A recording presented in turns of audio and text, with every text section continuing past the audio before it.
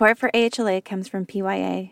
For nearly 40 years, PYA has helped clients find value in the complex challenges related to mergers and acquisitions, clinical integrations, regulatory compliance, business valuations and fair market value assessments, and tax and assurance. PYA is recognized by Modern Healthcare as one of the nation's top 20 healthcare consulting firms and by Inside Public Accounting as a top 100 accounting firm. Learn more at pyapc.com. Hello, listeners. My name is Katie Culver, a consulting senior manager with PYA PC, an accounting and consulting services firm headquartered out of Knoxville, Tennessee. Go Vols. I'm sorry, I just couldn't resist.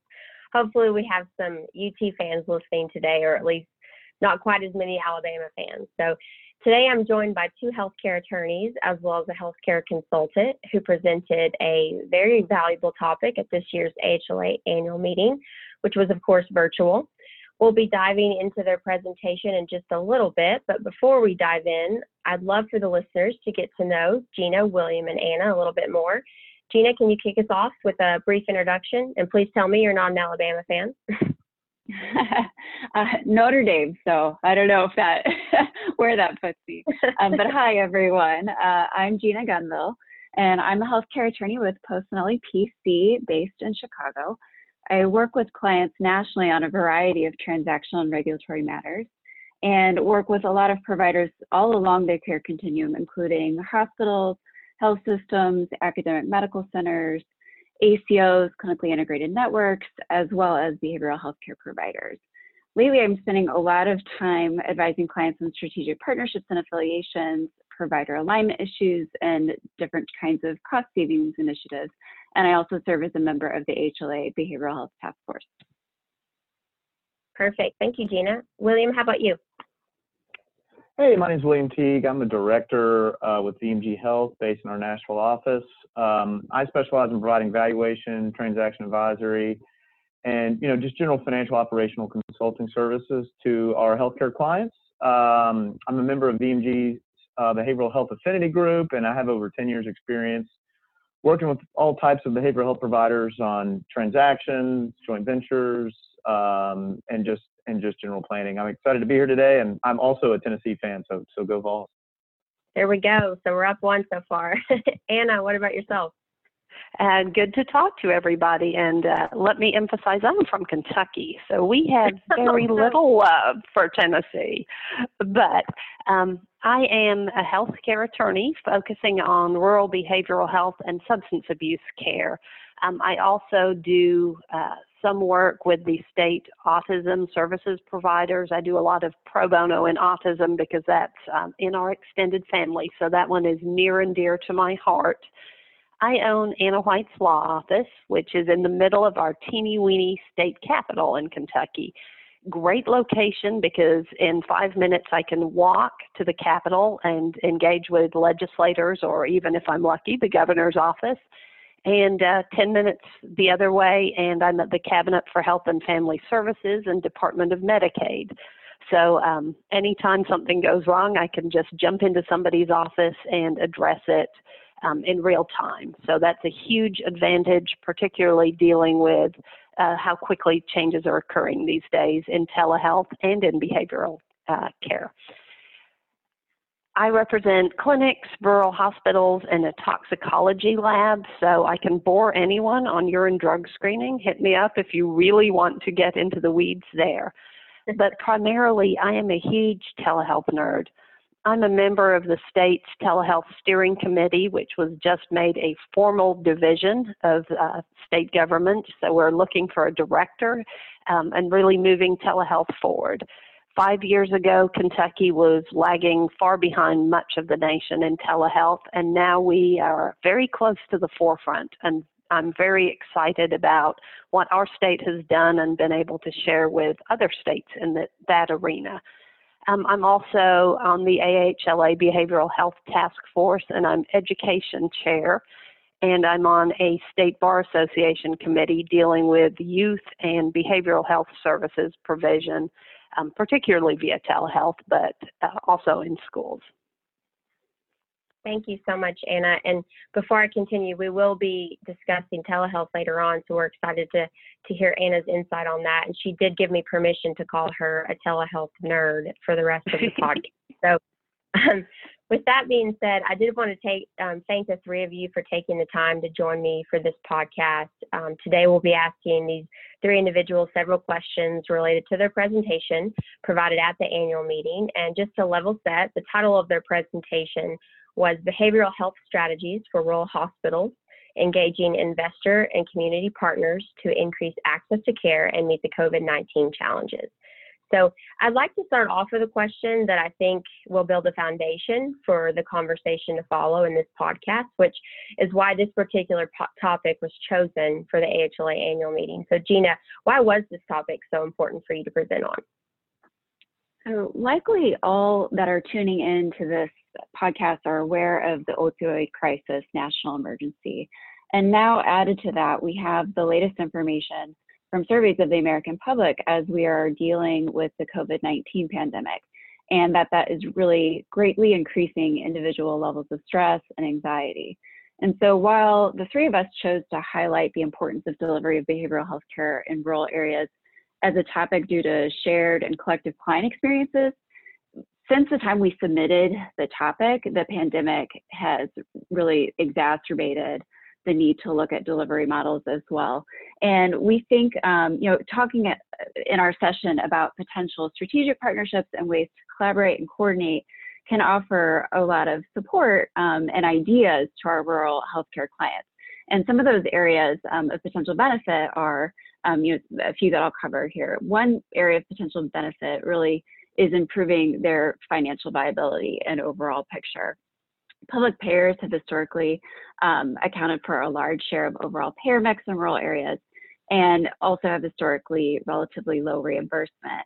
And that combined with a limited private insurance base often puts a financial strain on rural providers to begin with. So pursuing collaboration or coordination can help strengthen their financial position by allowing them to participate in different types of innovative care models, which I'll talk a little bit more about later, like value-based care payment models. A second key area of benefit that we think we really wanted to highlight in the course of our talk is that potential impact that collaboration can have to the health workforce and shortages of mental health care providers in rural areas. Over half of primary care medical health professional shortage areas, or HPSAs, are located in rural areas. And so looking at ways to collaborate can help our clients think of better and more efficient ways to deliver services, as well as assist them with ways to strengthen their position to recruit and retain professionals in this area.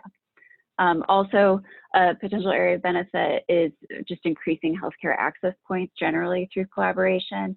And finally, we see a potential benefit in the way collaboration and seeking out effective community partners can help address social determinants of health.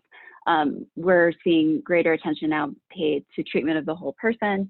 And so by addressing those determinants of health like education level, income inequality, housing quality and stability, and food availability, all of this can influence how patients access healthcare and how they manage their own health. And so we really think that looking at addressing delivery of behavioral health issues is a timely and important topic, and that's why we were excited to present at the annual meeting on it.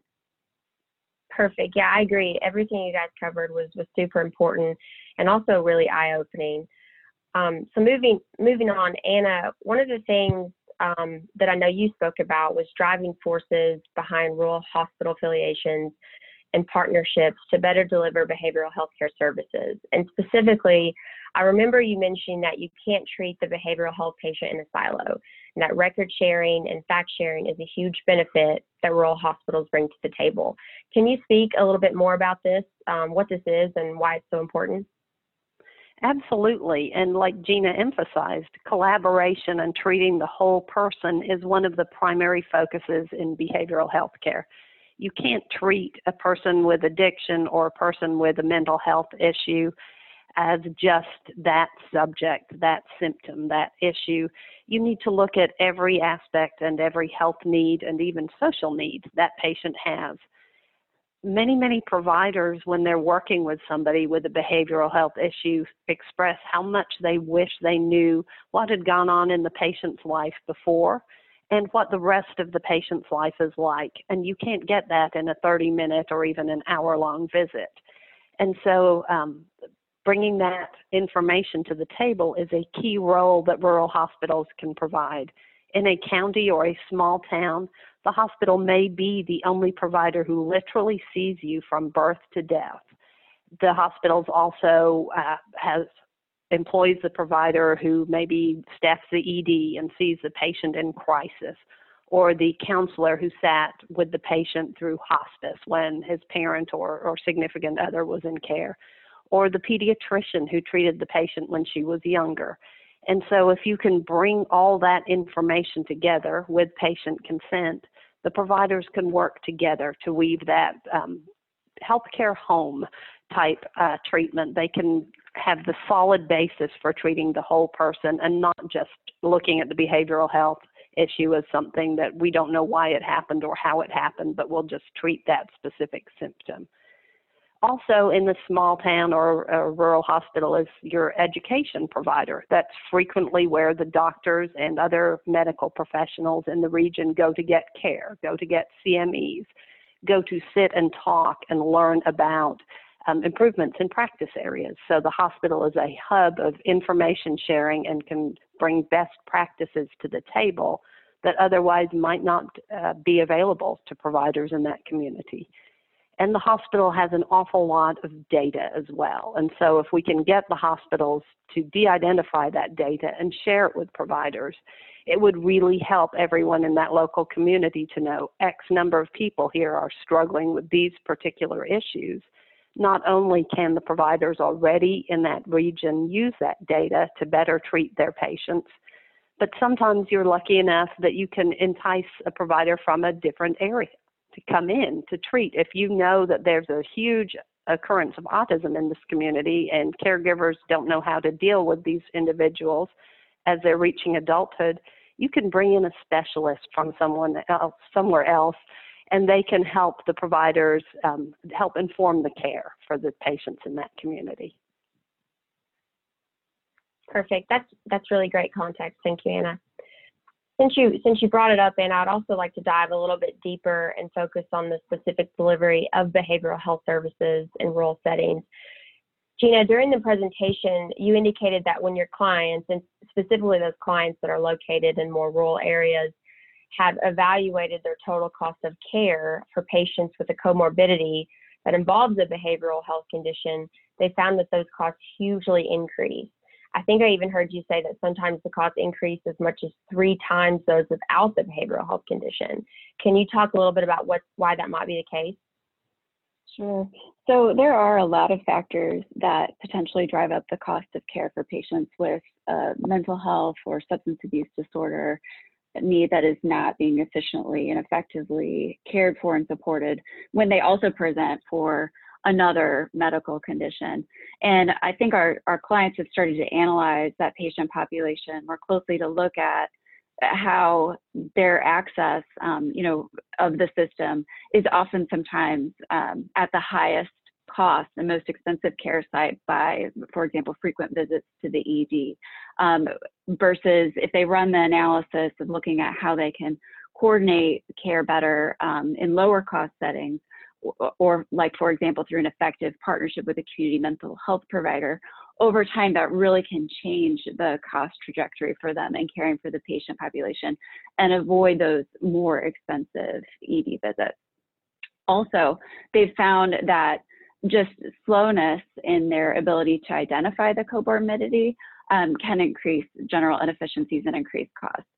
For example, continuing to address obesity with a patient that also has the comorbidity of depression can kind of lead to inefficiencies and increased costs as well. And so all of that feeds into those total cost of care statistics when they're looking at kind of overlapping patient populations and trying to isolate opportunities for cost management, not only to control the cost for their system, but also improve support of the patient and the overall patient experience, and also look at whether or not they can begin to improve quality of care as well. So those are just some of the factors I think that they look at when trying to isolate like their overall spend for not effectively addressing patients with comorbidities that include behavioral health conditions. Got it. And staying on the same topic, Gina, you had said that one option for rural healthcare providers to increase the support network was to attract potentially a commercial payer to be able to provide them with a bundled way of covering costs for this particular patient population. Can you expand on this topic? Sure. So I mentioned earlier that there's often a higher public payer population for mental health care, and there's historically been more limited private insurance coverage or a base of coverage. Even private payer contracts have specifically had carve-outs in the past where they're not going to offer under the main contract care for behavioral health services. What's interesting now, and I think what's hopeful, is seeing how that has only contributed to more problems with access to care in a more fragmented care system, especially in rural areas.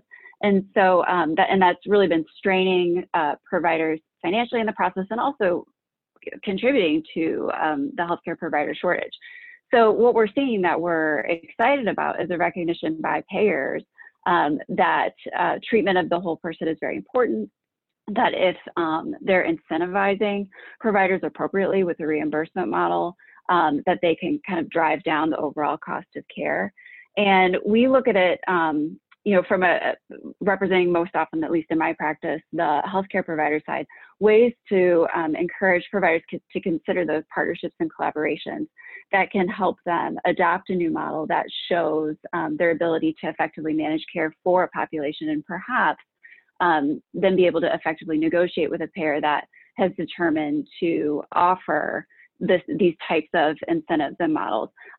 For example, in North Carolina, Blue Cross Blue Shield has just come out with a specific initiative related to rewarding providers for effective treatment of behavioral health care. And so I think that we're going to see more of that over time, and then it becomes kind of do you develop it as you go along and seek providers to develop something great and take that to a payer, or do you look at what a payer is offering as an initiative and see if what you're already doing can plug into that model?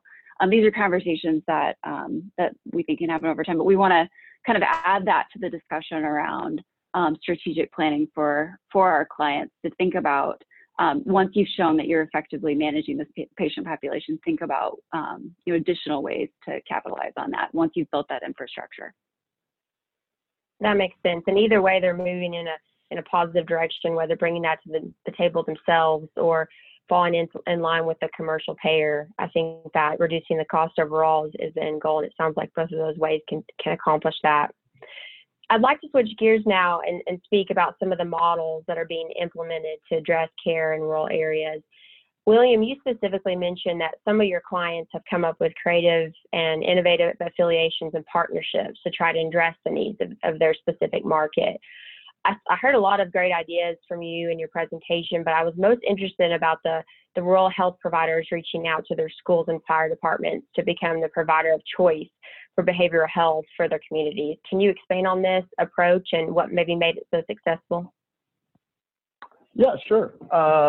So, I mean, when we talk to our clients, really the two big problems we see when they're trying to establish behavioral health service lines or service those needs in their communities is, can they get provider coverage, and can they get enough volume to make a service line, financially viable? And honestly, if you've got enough volume there in the market, it usually makes attracting providers easier, right? It makes the proposition to recruit a provider more straightforward if you have an established patient base so they can kind of step into and not have to build from the ground up.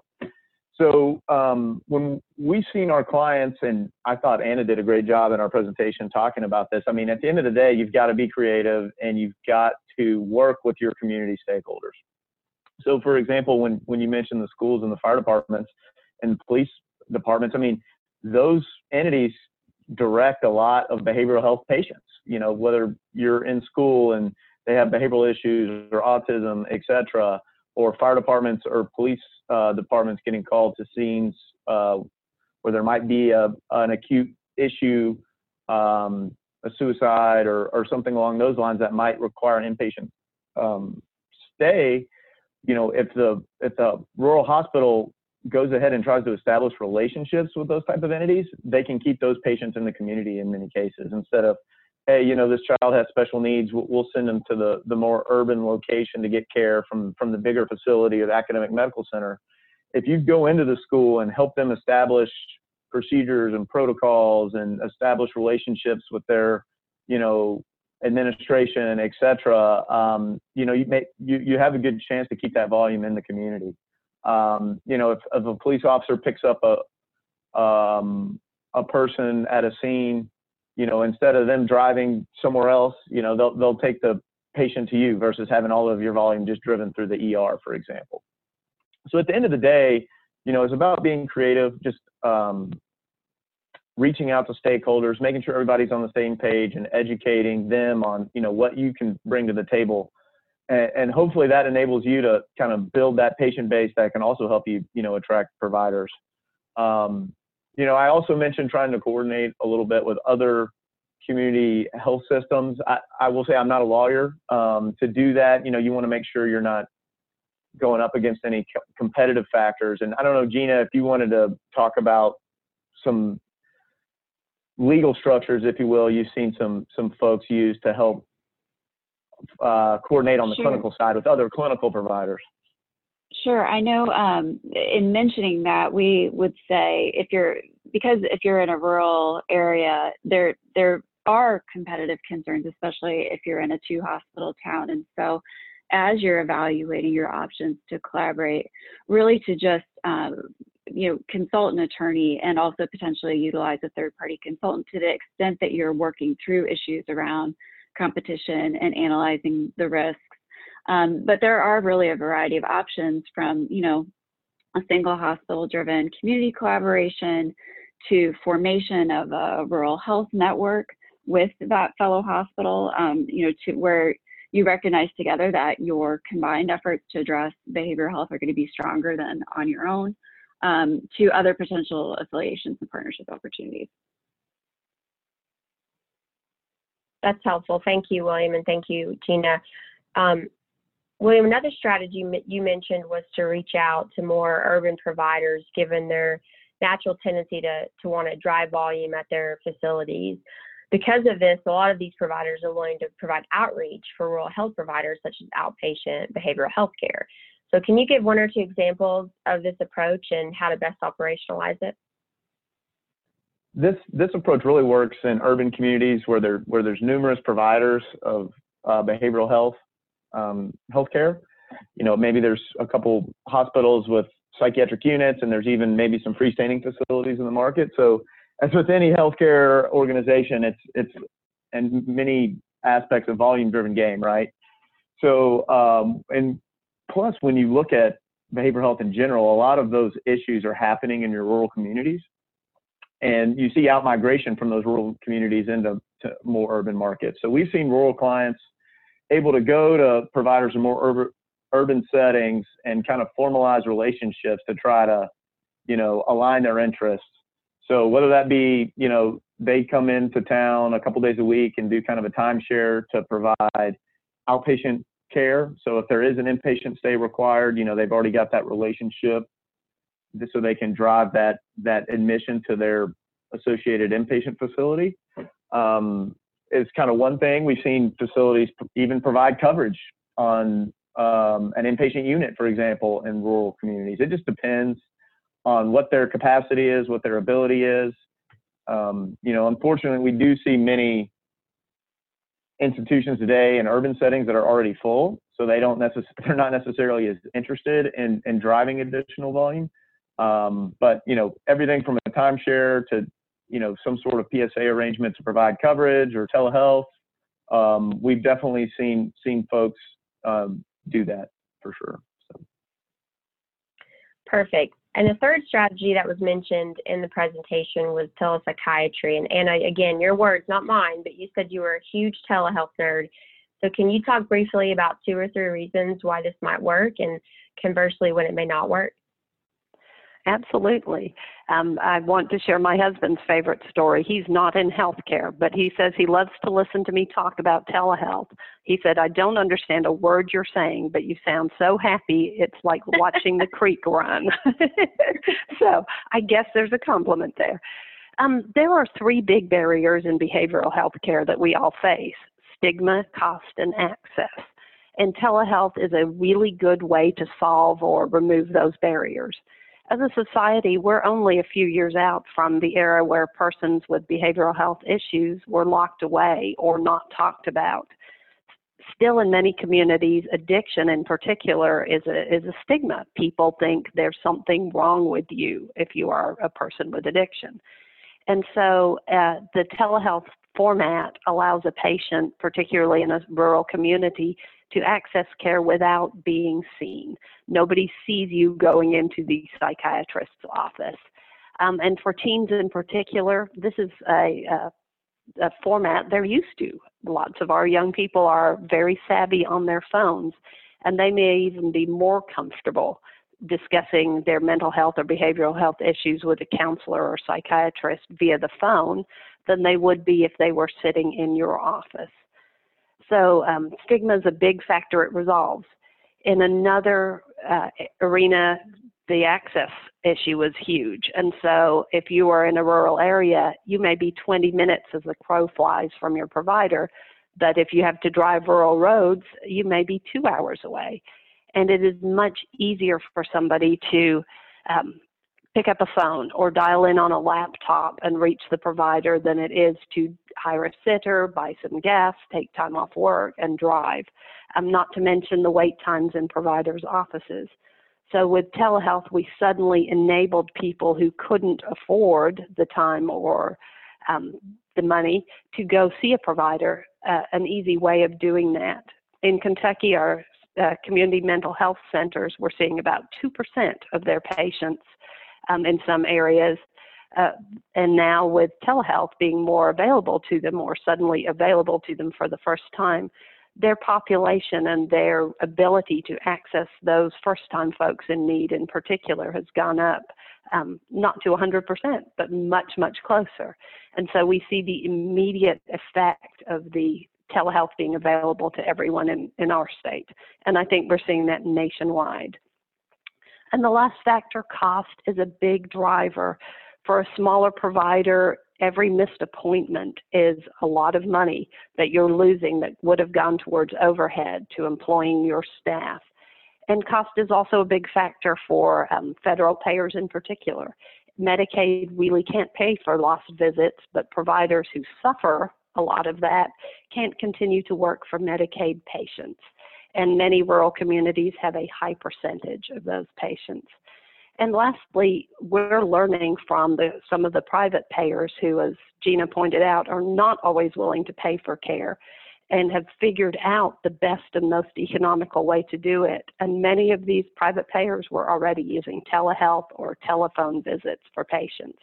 And so it's a chance for the rest of the world, Medicare and Medicaid in particular, to see that huge cost savings and adopt best practices. We did see, and this was a huge surprise to me in Kentucky when we suddenly went to telehealth. Boom, this year with COVID, everyone could provide any service from art therapy to counseling via telehealth. We saw two big issues, and one was provider fatigue.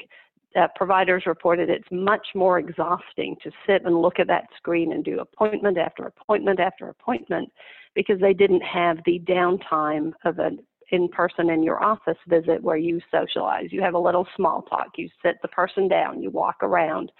And so providers expressed fatigue with a solid telehealth-only schedule. And so as a state, we're working on that to make sure providers schedule appropriately. And we did see in Kentucky and in other states some concerns about licensure types, and not every licensure had used telehealth prior to COVID. And when it was open season, everyone had to use it. We had providers whose governing bodies hadn't ever trained them how. And so there was a lot of what we called etiquette issues with folks trying to figure out how to use this effectively, and patients trying to figure out how even to log on to their computer. So there were some early glitches, but I think we've resolved it, and Kentucky's leading the way.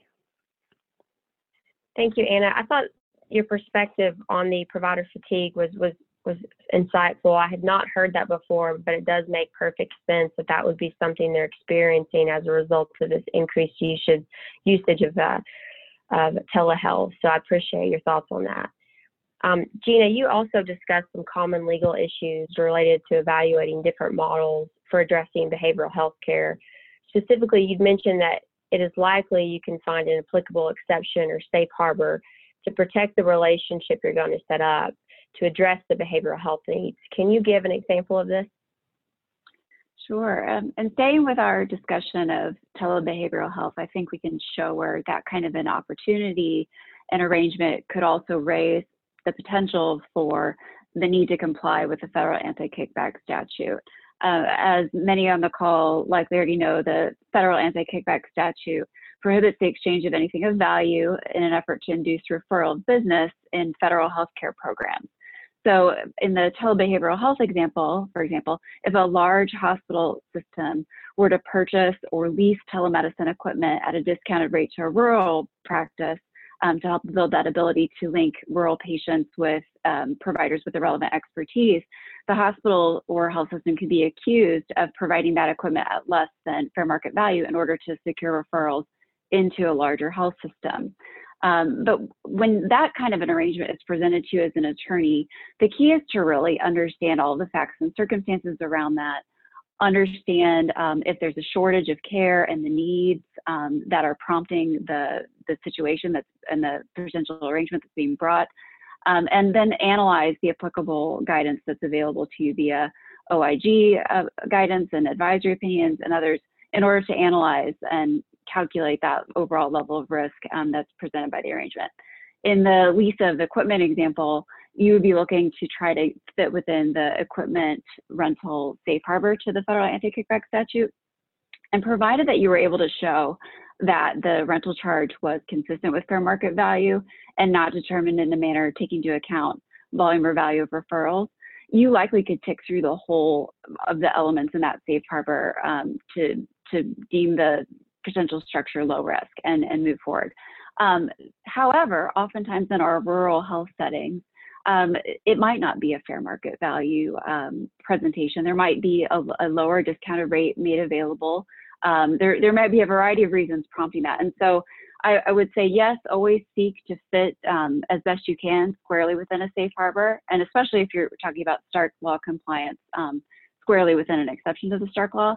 But keep in mind that based on the facts and circumstances and overall analysis of potential safeguards incorporated in the arrangement, like preventing inappropriate patient steering or avoiding increased costs to the federal health care programs or improving access to care, that these are all legitimate benefits that the federal government wants to encourage. So I think I would say, yes, in many situations, you're able to fit within a safe harbor or exception, and hopefully you will. But even if you don't, consider throughout your analysis all those potential safeguards that can be incorporated into a strategic partnership to kind of alleviate concerns that our enforcement agencies find are very valuable to encourage in partnerships and can kind of mitigate the potential risk of noncompliance with fraud and abuse regulations and laws.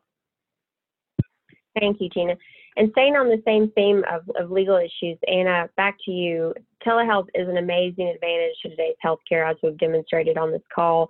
What are some of the most prominent areas you see providers not paying close enough attention to from a regulatory perspective? Well, these days, most of us are very, very casual and comfortable on our phone or our devices. And this can bleed over into HIPAA and privacy concerns. That's always an issue in telehealth, and typically we see recommendations that only HIPAA-compliant software be used for patient care. But during COVID, those restrictions were removed. And so I think we're going to see a big concern as those restrictions come back in place that providers and patients who've been used to just FaceTiming one another will struggle with remembering to be HIPAA compliant, and particularly in psychiatry. We need to remember how sensitive these topics are, and providers need to think about not only where am I as I'm providing this care, but where's my patient? Is my patient in McDonald's?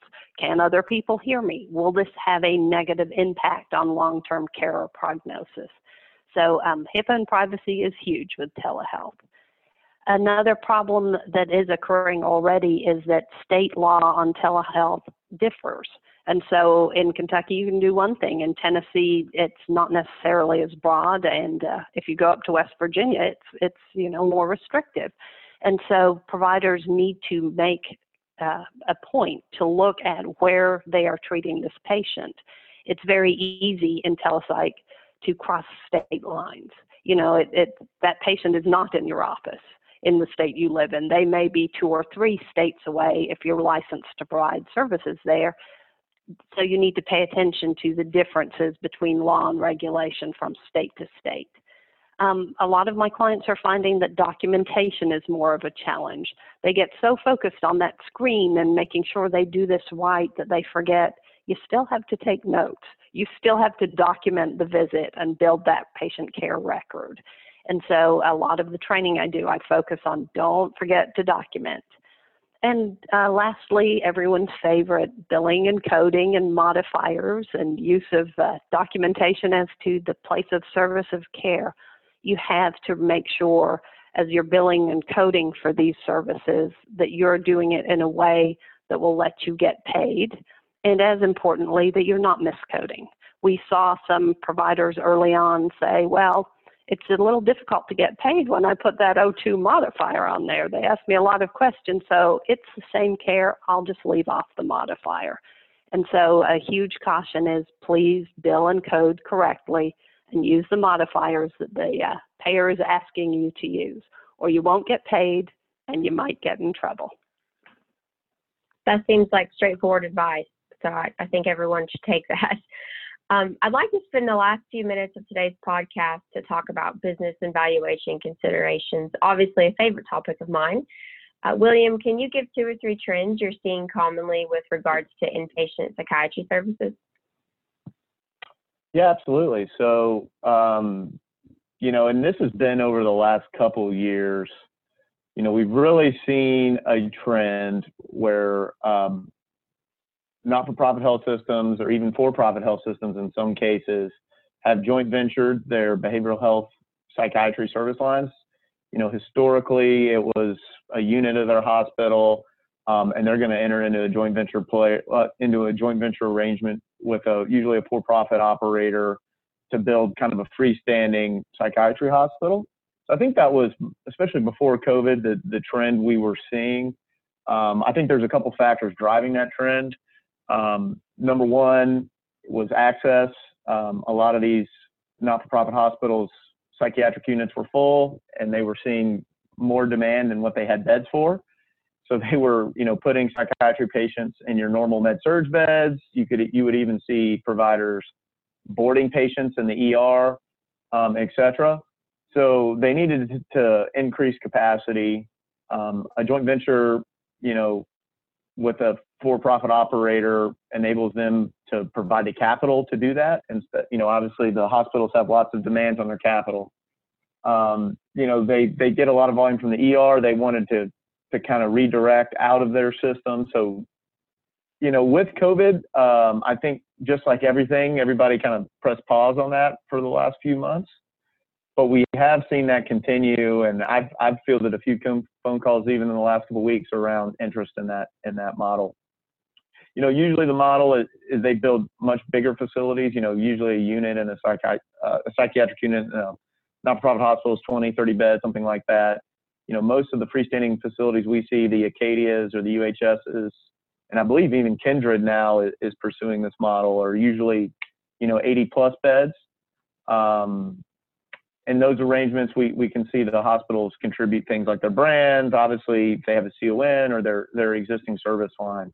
So that in terms of inpatient psychiatry is definitely the trend we're seeing. From a valuation perspective, COVID, I think, definitely slowed the behavioral health volumes down. Number one, I do think that was less severe than we've seen in other verticals, like outpatient surgery or imaging or one of those type of, healthcare modalities, if you will. They did see an impact because a lot of that volume is driven out of the ER, and with just the collapse of ER visits, I think that impact was still felt. It's just not as severe. However, based on my conversations with clients, I get the sense that a lot of that volume softness we've seen, things are beginning to come back to normal. And, with a longer term view, there might even be more behavioral issues down the line with the stress of the pandemic. I've seen studies where people are abusing substances more now. They're stressed, maybe people lost their job and had marital issues during quarantine, and, that might cause depression or some other related issues. So I think long term, the fundamentals are still pretty strong. From a valuation perspective, I would treat the COVID volume impact as almost a one-time item. And I will say, the other thing about COVID from a valuation perspective we hear about is, what about long-term unemployment? What if we have elevated unemployment levels for a long time, or there's significant changes to payer mix, et cetera? I think a mitigating factor for that on the behavioral health side of business is that it's heavy government pay, right? So they're a little bit more shielded from payer mix issues because they've already got a fairly government heavy mix to begin with. So I think that's the main trend we're seeing, is just that shift from smaller units within a hospital to more specialized freestanding, hospital providers. Perfect. This is really great information. Thank you, William. Unfortunately, I think this wraps up our time today. All of the information provided from Gina, Anna, and William was incredibly helpful. I'm sure we could talk for days on end about these issues. So thank you to the three of you for your thoughtful feedback as it relates to this topic. If you have any additional questions for Gina, William, or Anna, their contact information is available in the details within the podcast. Thank you. Thank you. Thanks for having me. Thank you.